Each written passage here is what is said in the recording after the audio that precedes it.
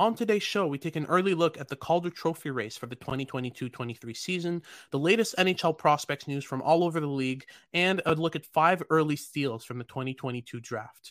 All that and more today on Locked On NHL Prospects. You are Locked On NHL Prospects, part of the Locked On Podcast Network. Your team every day.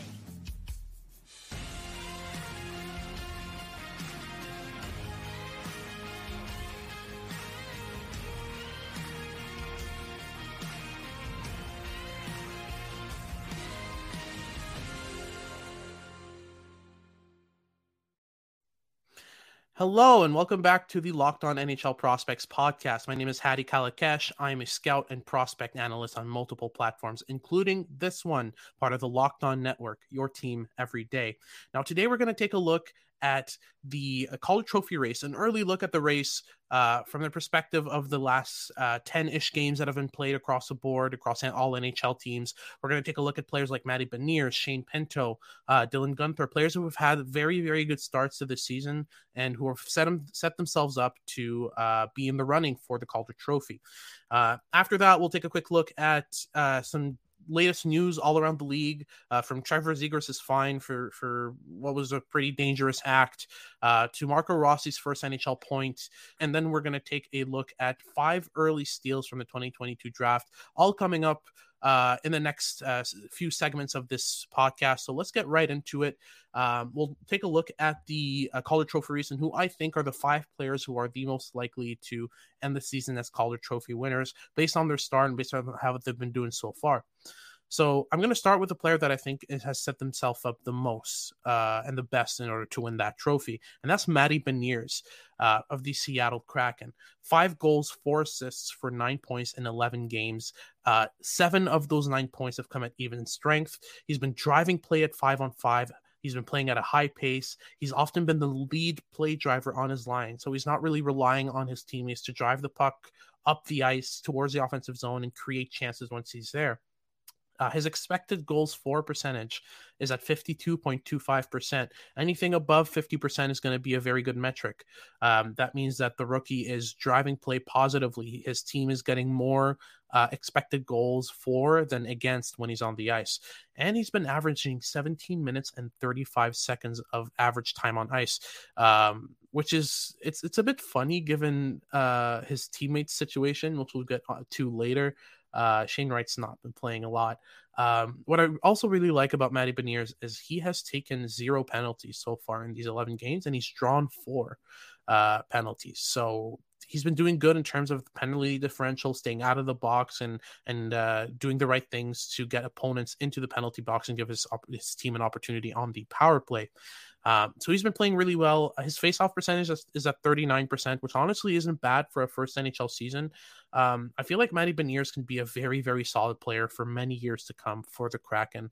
I feel like down the line, he's going to be either a very good, he's either going to be an average first line center or a very, very good second line center for the Kraken down the road.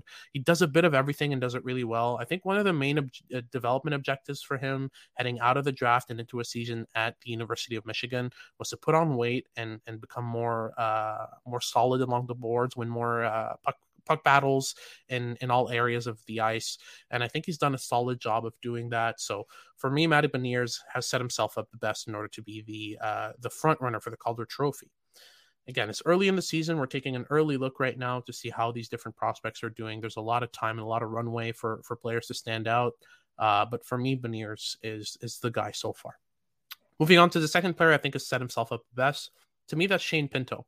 Pinto has 6 goals and an assist in 9 games. He's got 5 even strength points. He's been averaging about 14 minutes of ice time a game.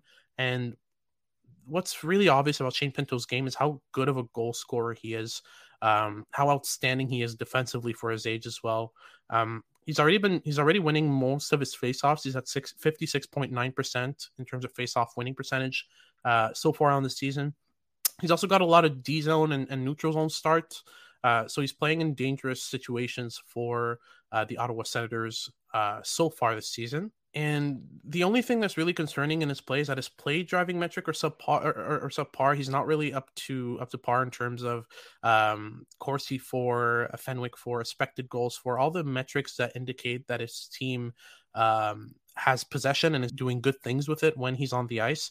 It's sort of below average in a sense. So his opponents are creating more chances than his team when he's on the ice. That's why he's not the front runner for me. Otherwise, I'm a very big fan of what Shane Pinto has to bring to an NHL team. The amount of defensive acumen and goal scoring ability that he has, that combination is going to be really solid as he grows into his frame, as he adds some layers to his deception and manipulation game. He's going to be a very, very interesting prospect for the Ottawa Senators moving forward. Now, that's my top two. I'm going to name you my third player in the list for the Calder Trophy, and that is the goaltender from the Vegas Golden Knights, Logan Thompson. Thompson has played 7 games so far for the Knights. He's pretty much taken the starting role. He's got a .938 save percentage with a 1.73 goals against average so far through those 7 games. He's got a 5-2-0 record for the Golden Knights. And if it weren't for the fact that he was 25, he would probably be the front runner for me in this race. I mean, what he's done so far for the Golden Knights has been pretty good, but I kind of don't want a Michael Bunting repeat where we're giving too much credit to a 25-year-old based on status. I mean, technically speaking, yes, he is a rookie, but he's been playing professional hockey for a while already. There's another rookie netminder who has better stats than Thompson, which I'll mention later on, but he's played 4 games so far, so I'm not really sort of too confident on that. If we're going to place a netminder in the top 5 for the Calder Trophy race so far, it's going to be Logan Thompson based on merit. He's forcibly taken that starting netminder role and has done great things with it so far. He's even got 5 goals saved above expected. So he's saving some very dangerous shots as well so far this season. So he's doing really, really well, and that's why I have him in my top 3. Now, for our 4th player in the rankings for the Calder Trophy, I've got Dylan Guenther. Guenther, to me, has grown with each game. Now, he's got 2 goals, 4 assists for 6 points in 8 games. Most of those have come on the power play. He's averaging about 12 minutes and 36 seconds of ice time a game.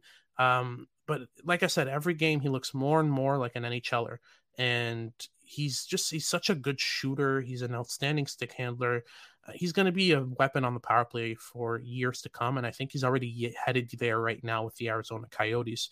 I wouldn't be surprised to see him end the season with 20, 25 goals, 50 points, that kind of range of production.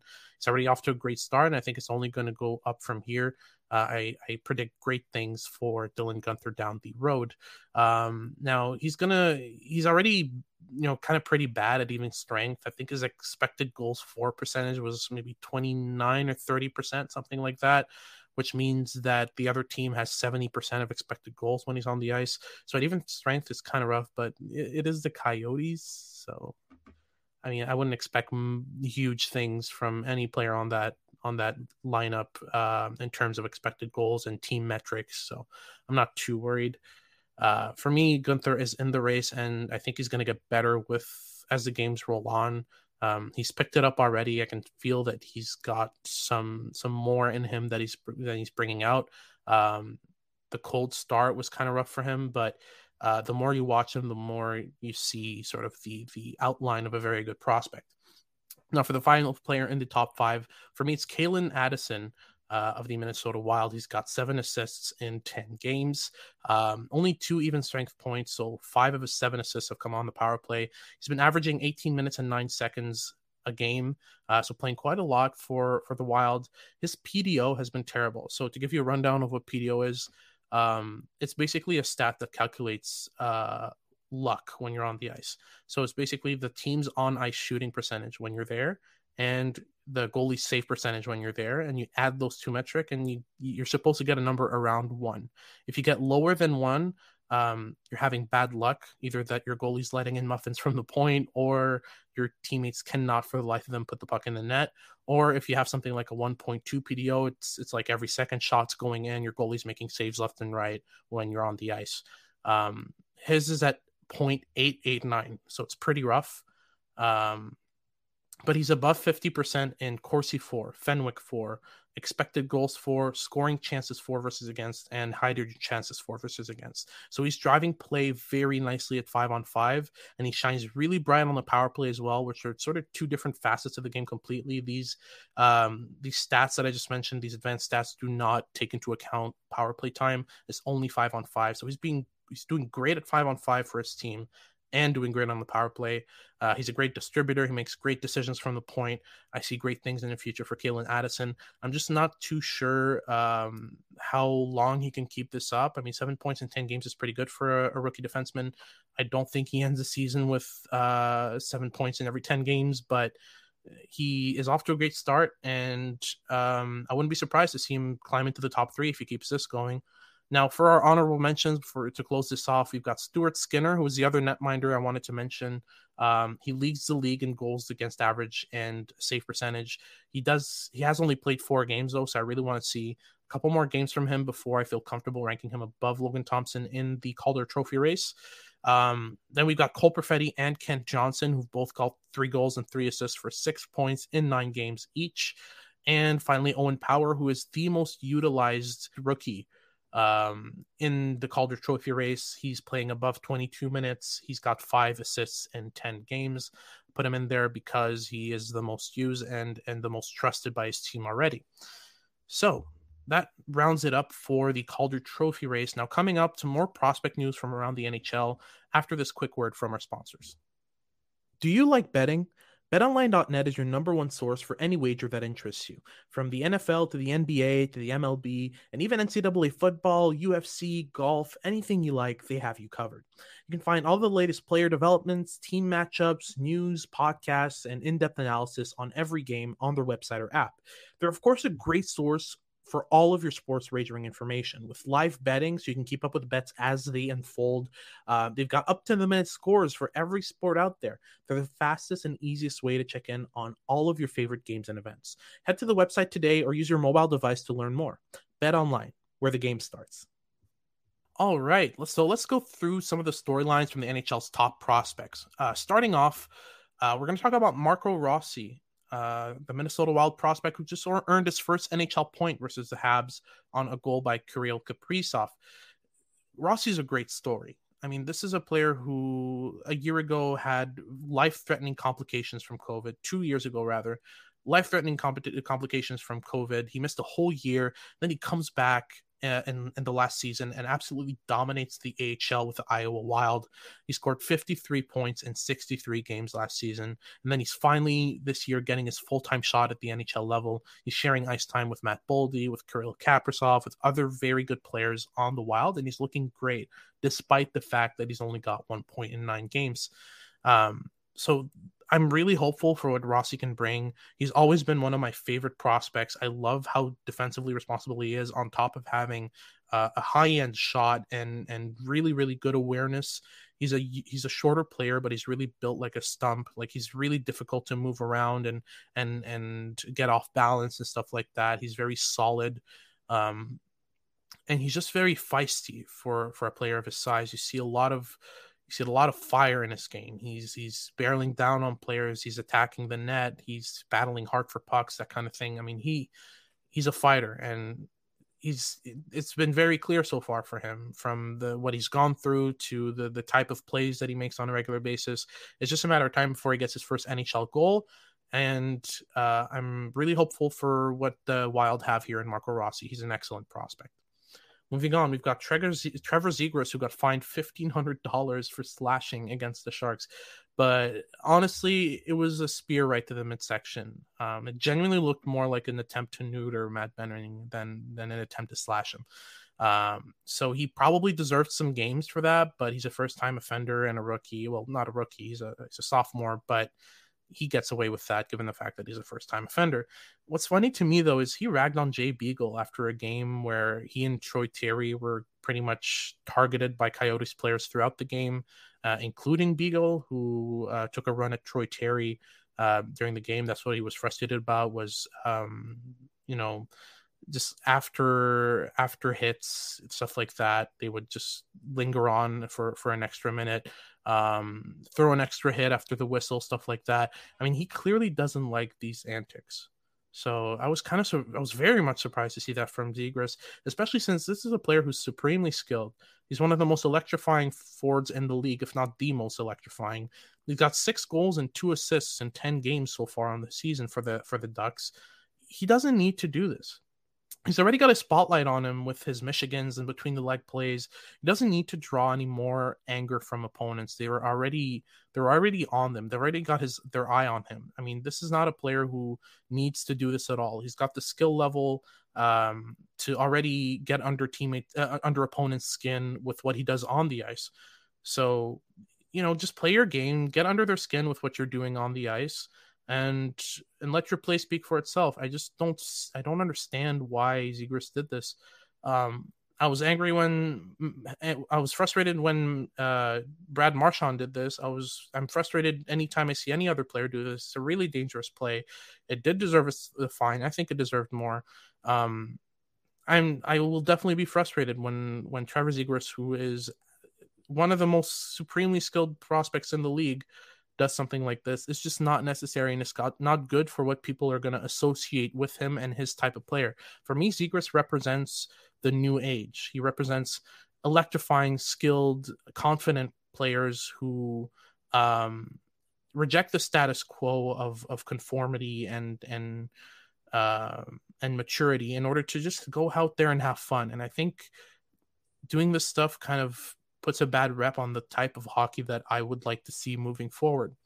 So, a couple more storylines. First, a quick shout out to the Habs rookie defensemen, Caden Gooley and Jordan Harris, who are both logging over 20 minutes a game and doing a great job with that ice time. I'll preface this by saying that Gooley was ready last year. Gooley was already an NHL ready defender last season, but that extra year in the WHL really was essential. He went from the Prince Albert Raiders, where he was sort of their main defensive guy, to the Edmonton Oil Kings, who were a very stacked team in the WHL, and he ended up exploring a lot of sides of his game. He was basically freed from his defensive shackles in that one trade. He started activating a bunch in the offensive zone. He started venturing below the face-off dots to make plays in the offensive zone. And that helped him sort of unlock a lot of creativity and composure, and he started scanning a lot more, being more calm with the puck and more confident with it. That made him a better puck carrier going up the zone. That made him a better offensive weapon once he was in the zone. And that even made him a better defender because he wasn't throwing pucks up the boards the first chance he got. That composure, that calm, that confidence on the puck that he developed in the offensive zone transferred to the defensive zone and made him a better breakout player. He would, instead of throwing the pucks up the boards, he would circle up behind the net, pause there for a second, evaluate his options, that kind of thing. And that really sort of, if Gooley doesn't spend that year in the WHL, that extra year, we don't see the same kid in Gooley than we do this year. So that's always very good. And shout out to Jordan Harris, who's, always been calm and composed under pressure, but he's really growing into his role with the Habs and forcing their hand. He was supposed to be one of the defenders on the rotation once their injured veteran defenders, Joel Edmondson and Mike Matheson, returned to the top four. But I think Jordan Harris has forced himself in the top four and is there to stay. He's more confident on the puck than he was. He's one of the most active Ds in the league from the point right now. I've seen him chase dump-ins deep in the offensive zone and start the cycle for his team. So shout out to those two. They're doing a great job. And now to finish up the segment, we go from two rookies who are among the most used players on their team to the single most underused prospect in the NHL, and that's Shane Wright. Wright is still stuck at 6 minutes and 50 a game on average. As a comparison, Mark Kastelik is playing 9 minutes a game for Ottawa. This is a prospect who's just not allowed to play right now. He's scratched half the time, and the other half he's spending on the bench looking at his team playing and losing a lot of games. So, I mean, even wilder than this, look at this stat. In the NHL right now, there are 25 rookies, including 7 forwards, who have more than twice the ice time that Shane Wright does. Shane Wright's got 650 right now. I've counted 25 rookies who are at 13 minutes and 40 seconds or more a game on average. The 7 forwards are Mason McTavish, Matthias Michelli of the Arizona Coyotes, Wyatt Johnston from the Dallas Stars, Shane Pinto of the Ottawa Senators, who we mentioned before, Cole Perfetti, Matty Beniers, and Noah Cates of the Flyers. So 7 forwards and 18 defenders have more than twice the ice time that Shane Wright does right now, which to me, honestly, it's just not acceptable. I mean, you can't keep a player in your lineup and play him that little. Not only is it bad for him, especially of that age. I mean, I would be against this for any player. If you have a fourth liner, a 30-year-old fourth liner playing 6 minutes and 50 seconds a game, you're wasting resources and you're putting a lot of weight on your other forwards. That's just unjust on them. So regardless of the situation, regardless of who it is, I do not understand the principle of playing any player 6 minutes and 50 seconds, much less the most recent 4th overall pick of the 2022 NHL draft. Speaking of which, we'll take a look at which players from the 2022 draft are looking like early steals right after these messages. All right, so for our final segment of the day, a quick rundown of 5 players from the 2022 NHL draft who are looking like absolute steals. Some of these players have simply outperformed their expectations and improved their point per game rate from last year in the same league, but others made the jump to the next level in their respective leagues and are looking outstanding so far against older competition. So to start us off, we're going to look at a New Jersey Devils prospect, the 2nd round, 46th overall pick of the 2022 draft, Seamus Casey. This is a small, skillful right-handed defenseman who can skate really well and has outstanding passing. I really liked his game from day one, but there were some questions about hockey sense, about sort of hit or miss decisions under pressure. He's also 5'10" and 170-ish pounds, so that's kind of why he slipped. Teams really rarely are confident in smallish D-men, especially when they don't have generational level talent. That's why we saw Quinn Hughes get drafted high, but not a player like Seamus Casey. 9 points in 8 games so far for the University of Michigan. And the University of Michigan is a stacked team, and that might have contributed to the amount of points he has. But he is tied for first among Michigan's D-men. He's top 10 for points per game among NCAA defensemen for this year. And in terms of draft plus 1 players, when I say things like draft plus 1, draft plus 2, that means any player who is in the year following their draft year. That would be draft plus 1. So he gets drafted in 2022. The 2022-23 season is his draft plus 1 season, that kind of thing, just to explain. In his draft plus 1 season, his point per game rate of 1.13 is I believe it's top 5 in history since the year 2000 for the NCAA. You don't go any earlier than that because it's honestly a different era of hockey. But in the modern era of NCAA hockey, Seamus Casey's having a top 5 season historically.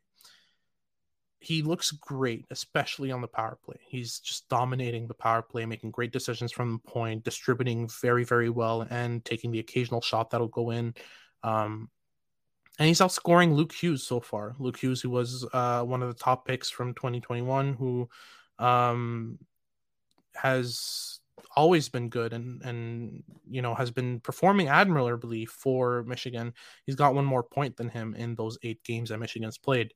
So really, really good start for Seamus Casey. Now moving on from him, we've got Fraser Minton, the 38th overall pick of the Toronto Maple Leafs in the 2nd round. He's got 3 goals and 7 assists for 10 points in 5 games so far for the Kamloops Blazers. So he's off to a fiery start. He's big, he's physical, he's a really, really good goal scorer. He's starting to make a lot of really smart plays. He's added a lot of playmaking flair to his game, and that's sort of what has made him sort of look like a steal so far. He's also adding layers to his thought process on the ice, which I did not expect from him at all. He's always been very good in sort of reactive situations when he has to respond to a loose puck or to receiving a pass in the slot. He makes quick decisions and makes them really well. But I hadn't seen him be this proactive and show this level of anticipation before. It's next level this season for him. He sort of predicts his teammates' routes, his opponents' routes. He compensates for that by just the right amount of delay or firing a pass or accelerating a pass through a lane before it closes, stuff like that. He's very proactive and very good in terms of anticipation so far this year. So those are the things that I think have improved the most in Fraser Minton's game and why he seems like a steal. For me, he wasn't anywhere near the 38th overall pick. So the fact that the Leafs picked him up early, according to many rankings, and he still looked this good, this looks like a steal. Moving on from Minton, we go to the Montreal Canadiens' 62nd overall pick in the second round of the 2022 draft, Lane Hutson. Now, if you know anything about me, I have always been a big fan of Lane Hutson. I've always thought that he was first-round talent, but it feels so good to have that confirmed now that he's in the NCAA. He's got 3 goals and 5 assists for 8 points in 7 games for Boston University. He is tied for first since the year 2000 in terms of points per game with Adam Fox. He's above Seamus Casey right now, who's also having a historical year. They're both way above Quinn Hughes, who had 1.04 points per game in his draft plus 1 year. He has looked absolutely mind-blowingly good beyond just the score sheet. First off, he was 5'8" at the combine, which was extremely small and extremely frail. He's already grown to 5'9", which is pretty promising.